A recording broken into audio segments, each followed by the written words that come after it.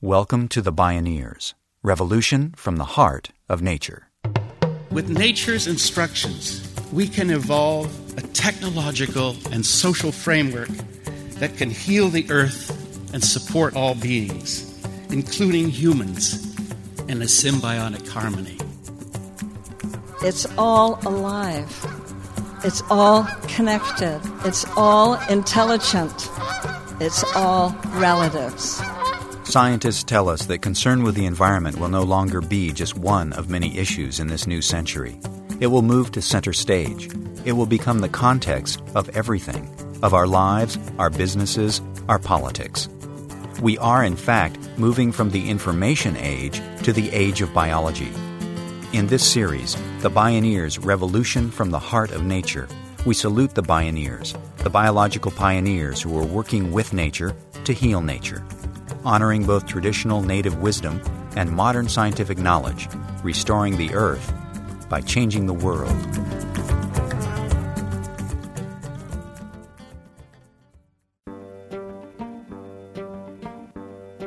One definition of insanity is doing the same thing over and over again and expecting to get a different result.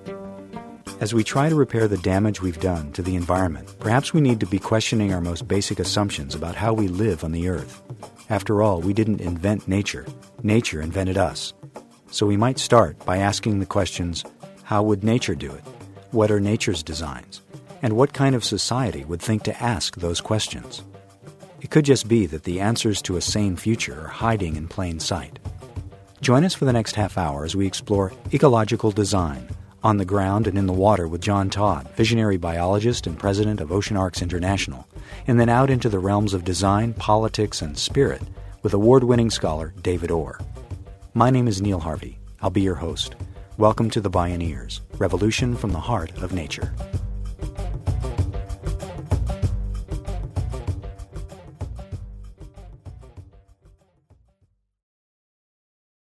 John Todd is an elder in the burgeoning field of biomimicry. He left the insane rut of doing the same things over and over again long ago.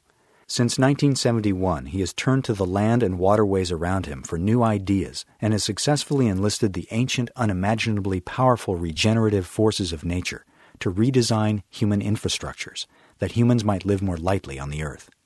Currently the director of OceanArcs International, he is the author of many books and has won numerous awards for his simulated ecosystems, living technologies that purify sewage and wastewater, which now operate in 8 countries. Recognized as one of the 35 most important inventors of the 20th century, he continues to chart the cutting edge as a research professor and teacher at the University of Vermont. John Todd spoke at a recent Bioneers conference. Over the past several decades, we have begun to decode and decipher the inner workings of nature. The 3+ billion year old language of nature is being revealed. And in its teachings, we are discovering the principles of design, the principles of ecological design. And it's upon these that we will be able to change how we live. With nature's instructions, we can evolve a technological and social framework that can heal the earth and support all beings, including humans, in a symbiotic harmony. This we are learning from the workings of the natural world. And through ecological design, we can cultivate a generation of stewards of the earth. And ecological knowledge transcends human intelligence. And I'll just give you an example of that. If one is to take a pond and connect it to a marsh, and you do this as a sort of human architect or gardener, if you will, and then in turn you connect it to another kind of ecology in the background, when you link those 3 subsystems from nature together, you create, with the help of hundreds or thousands of species of organisms, a new kind of meta-intelligence. And when they come together as a living technology, they then allow you to do things that were impossible before. For example, you can use them to generate fuels. You can use them to grow foods. You can use them to transform waste into clean and usable products. You can use them to regulate climate in buildings. You can use them to restore damaged and degraded environments. So it is the bringing together of different ecologies and then directing them with the human intelligence, the smallest part of it all, that marvelous things can begin to happen. John Todd has applied these ideas in a variety of ways. One such project is a wastewater treatment plant on the shore of Lake Champlain in Vermont. It's a lake that's beloved by many people, but it's also a lake in danger from human pollution, including sewage from the town of Burlington. Todd built a solar greenhouse that contains what looks like a magnificent garden. But things are not what they seem. Again, John Todd.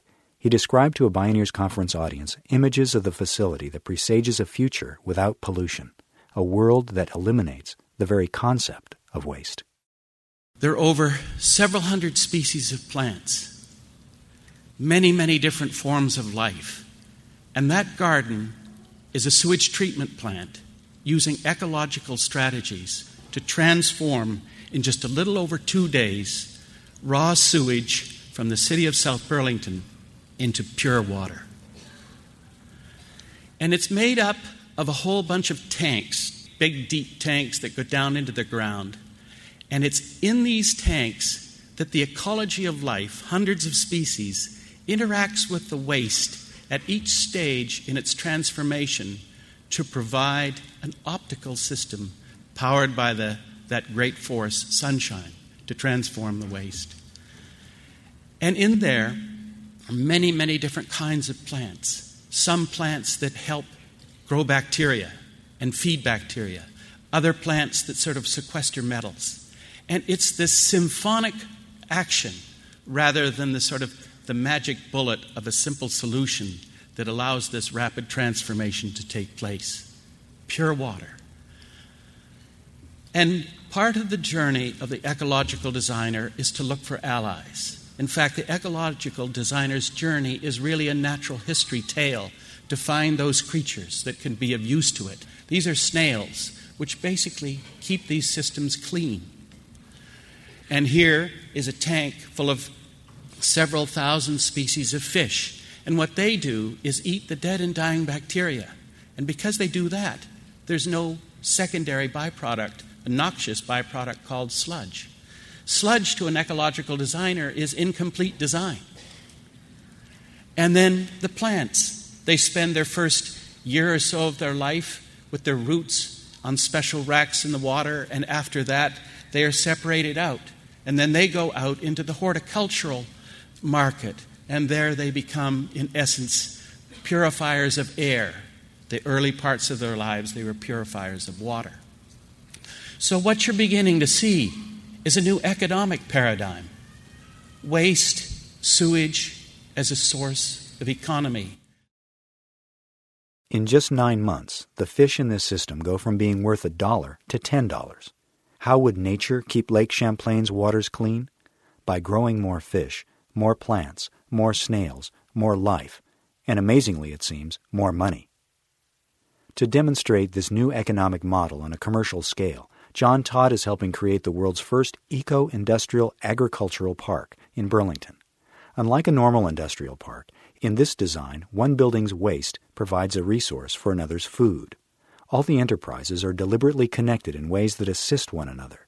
At the heart of this new park are a wood-fired power station, the Gardener's Supply Company, a brewery, bakery, sauce company, and soy business, among others. Because Burlington is situated in the Intervale, a traditional farming area, the eco-industrial park is uniquely oriented to food and farming. The design is all about enhancing interconnections and connecting it to the character of this specific place, too. Again, Todd says the real secret is to use biological food webs, waste equals food, to transform materials we now regard as waste into things we value.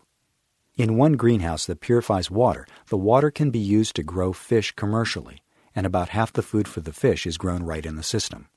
Another example is the waste grain from the brewery. This waste, then, is taken and blended with manures from an organic poultry operation And then into that, we inject the spawn of mushrooms. And we do that inside these special chambers. And this stuff then gets put inside bags. And what happens is the spawn becomes the mycelia of the mushroom, and it grows itself through and transforms the waste into something that is very, very useful. It starts to create essential amino acids like lysine. And in fact, what it's doing is taking the base material and actually making it into a highly valuable food, say for an animal. And along the way, because there's holes punched in these things, we're also producing a crop. So out of this comes these oyster mushrooms. So that not only is the base material valuable, it's cascading out the side, in this case, a crop. And then, after several crops of mushrooms come out of that material that was in those bags, which wasn't worth anything when it started, to speak of, that material is then put into these large bins. And after a period of a few weeks, the material is transformed one more time.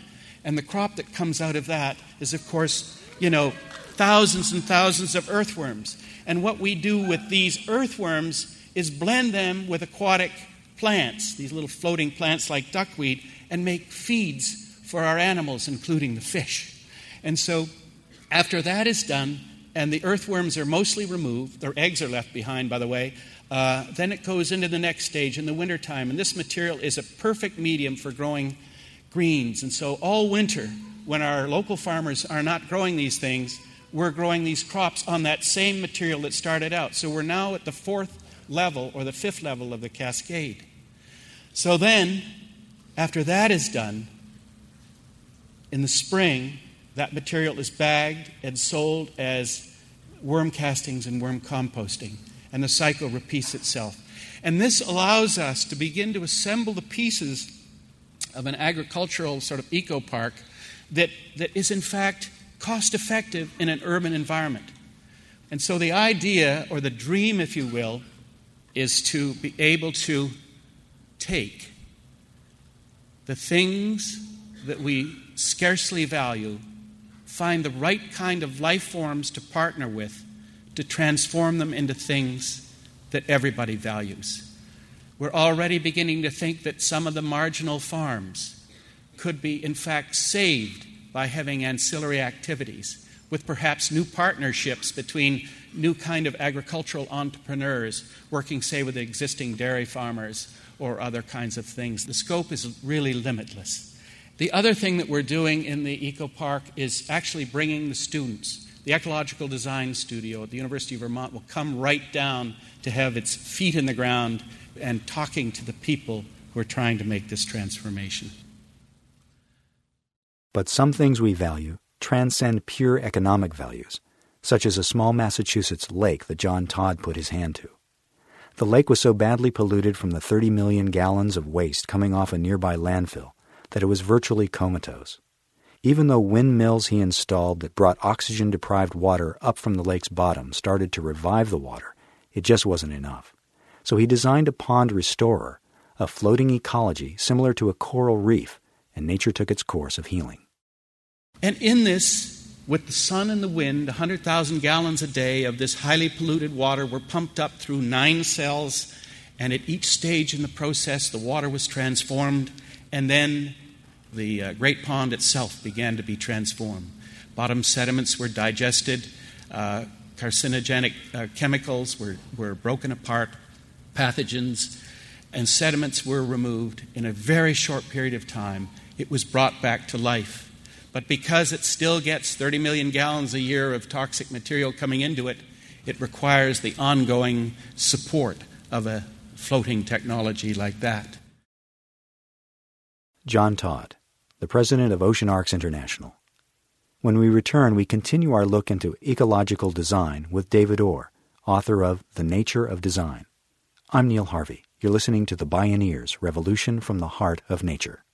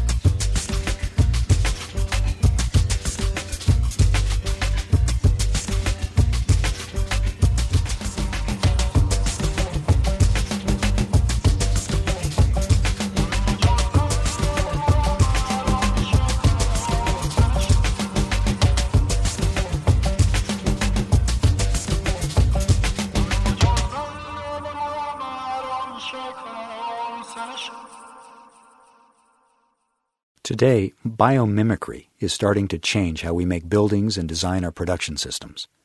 Bioremediation, using organisms such as plants and bacteria to digest wastes, is now a cost-effective industry already generating hundreds of millions of dollars in the United States alone. And other forms of ecological design are transforming the landscape of architecture. David Orr is a professor and chair of the Environmental Studies program at Oberlin College. Applying principles of ecological design, asking the question, how would nature make a building for learning, he led the effort to design and build the now famous state-of-the-art Environmental Studies Center at Oberlin. But David Orr believes that the most important transformation that must take place is between our ears. He spoke at a recent Bioneers conference. I want to propose a marriage between design and politics and spirit. Now that's a threesome, I know. We're very open here. But then this is California. So what I'd like to do for a few minutes is to talk about what does ecological design mean? What is it? And I think if design is going to be a robust concept, it has to be more than about making things. It has to be a much larger kind of concept. It has to eventually deal with systems and context, not just things. Now, when we think about design in this larger sense, design was on the minds of the founders of this republic. The Federalist Papers is a design manifesto. James Madison, one of the chief authors of the Federalist Papers in the 18th century, however, toward the end of his life, early in the 19th century, Madison thought that they had figured things out for you and me, or for this country, for about maybe a century. Then he thought it would come undone. And in large measure, it has come undone. 19th century European socialists were designers of sorts. They were trying to design a better world. And they divided themselves into factions and competing viewpoints and all kinds of little movements within the movement. In David Brower's sense of it, or words, their strategy was to draw the wagons into a circle and shoot inward. The 19th century European socialists pioneered that technique. They got good at it. And by the time the world was ready for a better solution to how we organize human affairs in a mass technological and industrial society, what we got was Bolshevism. And the rest, as they say, is history. Now, there is a design revolution underway, but we're losing, and we're losing badly. And we can lose the war, despite being right about lots of different things. We can lose the larger issues. We can lose the larger battle. If, in fact, we don't begin to combine this with politics and with spirit. This is a large concept, which is to say, this is a radical concept. And the design questions I'd like to pose would be these. What's the design of a society that is capable of doing ecological design? What does that society look like? What is the design of institutions, whether a college where I teach or a corporation? What's the design of institutions and those structures in society that allows them to become capable of doing ecological design? What's the point of ecological design? The second question. What is the ultimate object? It's not about houses. It's not even about water. It's not about any of those systems. It's about how we think. The ultimate object of ecological design is the human mind. Now that brings us to what I think is a branch point, and this is where some serious things need to be thought out and discussed. Wendell Berry would tell us we have two broad approaches to the way we make the human presence in the world. One is industrialism. We know that. That's the world we live in. We've been shaped by that world. It depends on cheap fossil fuels, it's extractive economy, it's all of those things that we know, some of which we don't think much about, but that's the world in which you and I live. It's the world that has shaped us. There is a belief by some that industrialization done more cleverly, in fact, would be sufficient. That all we need to do, in Berry's words, is to be smarter, more clever. I don't believe that will work. I don't think there is any way you can take a reformed industrial society, run the film fast forward, and have anything like a sustainable or spiritually sustaining society. I can't prove that. But I think if ecological design is to mean anything at all, it has to go deeper. Industrialism, if we leave the presuppositions of the industrial world in place, that leaves greed in place. We're told simply to be smarter about our greed, but that leaves illusion and greed and ill will right where they are now. I don't trust a world in which we leave self-interest so firmly in place, or selfishness so firmly in the saddle. I don't think that world can be made to work, not with 6 or 7 or 8 or 9 billion of us on the planet. But that takes us to a real conundrum, because Wendell Berry then says the alternative is agrarianism.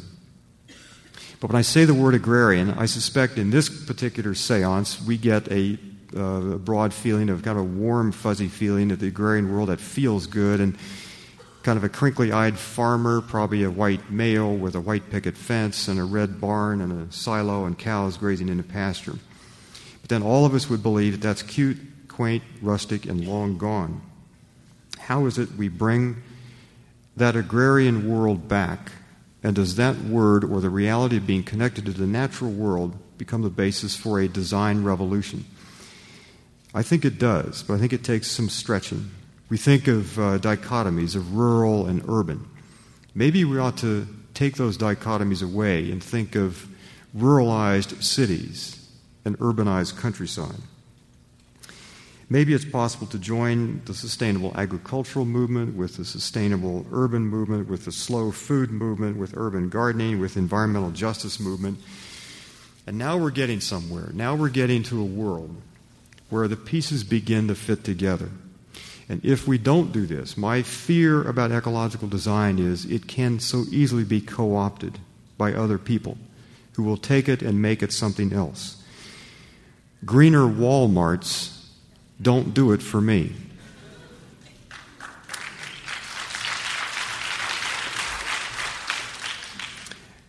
Greener Nike corporate headquarters don't do it for me.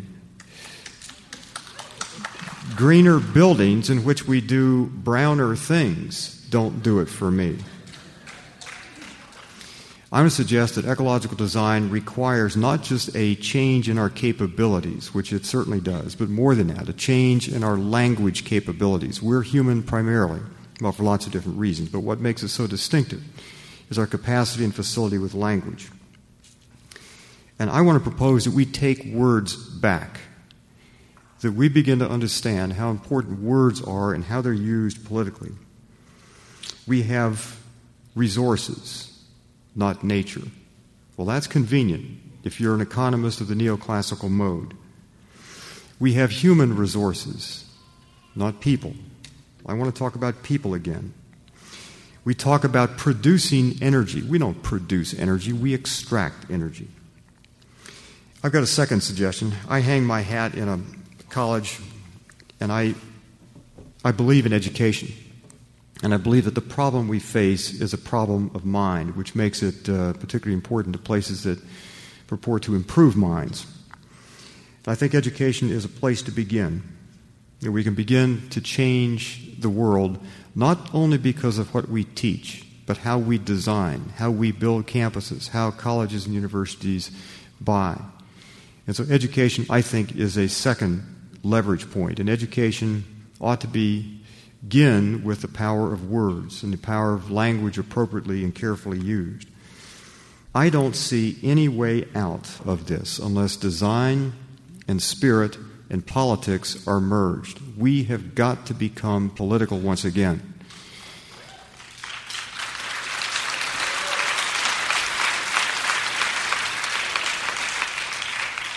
But in contrast to the 19th century European socialists, we need to merge around a vision, a worldview. I don't know if the word sustainability captures it, but the practical import of that word is ecological design. But ecological design as a big concept, so that when future generations look back at the pioneers and the work of all of you and all of us in this room.